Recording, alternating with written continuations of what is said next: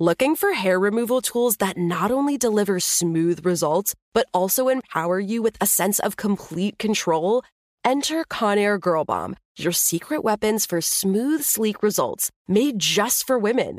From the ultimate Girl Bomb grip and professional-grade blades, you don't have to compromise and settle for less. Conair Girl Bomb equips you with the precision and power previously reserved for men's grooming tools. So take your hair removal routine to the next level with Conair Girl Bomb. Available at ConairGirlBomb.com or a retailer near you.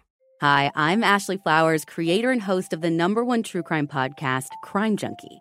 Every Monday, me and my best friend Britt break down a new case, but not in the way you've heard before, and not the cases you've heard before. You'll hear stories on Crime Junkie that haven't been told anywhere else. I'll tell you what you can do to help victims and their families get justice. Join us for new episodes of Crime Junkie every Monday, already waiting for you by searching for Crime Junkie wherever you listen to podcasts. The Elevation with Stephen Furtick podcast was created with you in mind. This is a podcast for those feeling discouraged or needing guidance from God. Together in this podcast, we'll dive deep into Scripture, uncover the powerful truths that will help you rise above your limitations and embrace your full potential. We're here to equip you with the tools you need to conquer life's challenges. Listen to Elevation with Stephen Furtick every Sunday and Friday on the iHeartRadio app, Apple Podcasts, or wherever you get your podcasts. MTV's official Challenge podcast is back for another season. And so are we. I'm Tori Deal. And I'm Anissa Ferreira. The wait is over, guys. All Stars 4 is finally here. And this season takes it to a whole new level. Old school legends, modern power players, and ex-lovers are all competing in Cape Town, South Africa for the prize of $300,000. And we're going to be right here along with you fans, covering every episode on the podcast. Listen to MTV's official Challenge podcast on the iHeartRadio app, Apple Podcasts, or wherever you get your podcasts. Hello. From Wonder Media Network, I'm Jenny Kaplan, and this is Womanica. This month, we're highlighting ragers, women who use their anger, often righteous, though not always, to accomplish extraordinary things. Today, our story starts in the westernmost point in Texas, on a bridge connecting the Mexican city of Juarez with the American city of El Paso. In the early hours of January 28, 1917, traffic on the bridge came to a standstill. Because there, blocking the tracks, was the body of a young red-headed girl, laying her life on the line to protest America's border crossing policies. Her name was Carmelita Torres. And on that day in 1917, she led the 1917 Bath Riots, a movement of fierce resistance by Mexican migrant women. Carmelita Torres' mornings had a familiar rhythm. She woke early, boarded a streetcar, and crossed the Santa Fe Street Bridge into El Paso, where she worked as a cleaner for white American families.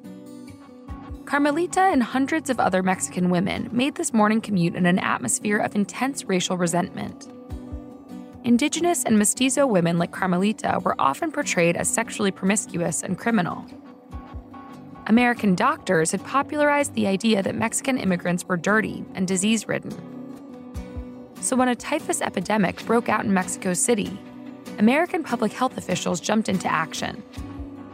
They set up elaborate quarantine plants on the border, low, imposing buildings filled with complicated-looking machinery. Their goal was to use these plants to get rid of any lice Mexican migrant workers might be carrying. Lice carried typhus. Officials at the border chose who would have to enter these plants. Unsurprisingly, they targeted working-class indigenous and mestizo Mexicans. When the quarantine plants began operating, Carmelita was indignant. For good reason. Going through the plants was a humiliating process. Once the migrants stepped inside, they were separated by gender and forced to take off their clothes. After pushing their clothes and baggage through holes in the wall, the naked migrants would be examined by American officials for lice. If they found lice in a man's hair, they would shave it off and burn it. If they found lice in a woman's hair, they would drench her hair in a mixture of kerosene and vinegar, and then wash it with water and soap. Finally, the migrants would have to take supervised kerosene baths, which meant getting sprayed with a mixture of soap, water, and kerosene. Kerosene baths were already known to be deadly in El Paso, Just the year before, in the El Paso jail, 16 prisoners taking a kerosene bath to get rid of lice had burned to death after a stray spark had entered the room they were in. 19 more prisoners were injured. Carmelita and her peers started hearing alarming stories about what went on inside the quarantine plants. There were rumors that American officials were taking pictures of the naked women and then hanging the images up at a nearby saloon. Carmelita wouldn't stand for this, and so on January 28, 1917, she refused to enter the quarantine plant. Instead, Carmelita and 30 other women got out of their streetcar and laid their bodies across the bridge's tracks, preventing cars from crossing the border. As the day drew on, the protest Carmelita had started grew from dozens of women to hundreds. The women would jump on top of the streetcars and break them apart. Then they would use the pieces of glass and metal to block the bridge. They hid motor controllers stolen from streetcar conductors in their stockings. They threw stones and bottles and also hurled insults at the immigration and health officials. By the afternoon, some sources reported that the protest crowd had reached the thousands, and the women succeeded in shutting down the border. That day, only 7 people crossed. The U.S. government eventually called in backup troops. By the end of the day, the protest had been shut down by the authorities. Carmelita was arrested.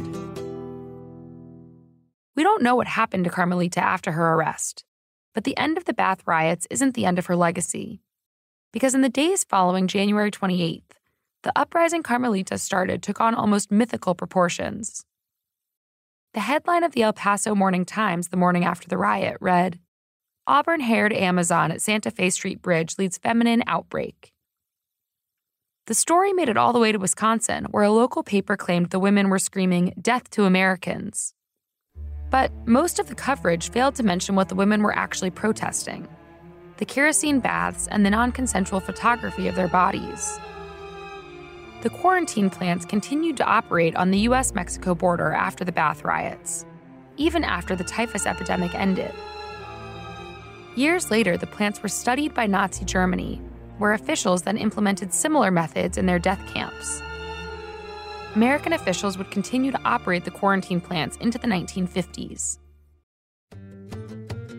Carmelita Torres' actions on that day in 1917 were a moment of fierce resistance against dehumanizing border crossings. She made the space for hundreds of women to come together and give their rage a voice. All month, we're talking about Ragers. For more information, check us out on Facebook and Instagram at Womanica Podcast. Special thanks to Liz Kaplan, my favorite sister and co-creator. Talk to you tomorrow. Looking for hair removal tools that not only deliver smooth results, but also empower you with a sense of complete control? Enter Conair Girl Bomb, your secret weapons for smooth, sleek results, made just for women. From the ultimate Girl Bomb grip and professional-grade blades, you don't have to compromise and settle for less. Conair Girl Bomb equips you with the precision and power previously reserved for men's grooming tools. So take your hair removal routine to the next level with Conair Girl Bomb. Available at ConairGirlBomb.com or a retailer near you. Hi, I'm Ashley Flowers, creator and host of the #1 true crime podcast, Crime Junkie.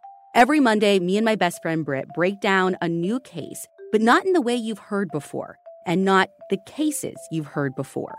You'll hear stories on Crime Junkie that haven't been told anywhere else.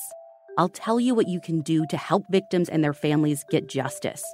Join us for new episodes of Crime Junkie every Monday, already waiting for you by searching for Crime Junkie wherever you listen to podcasts.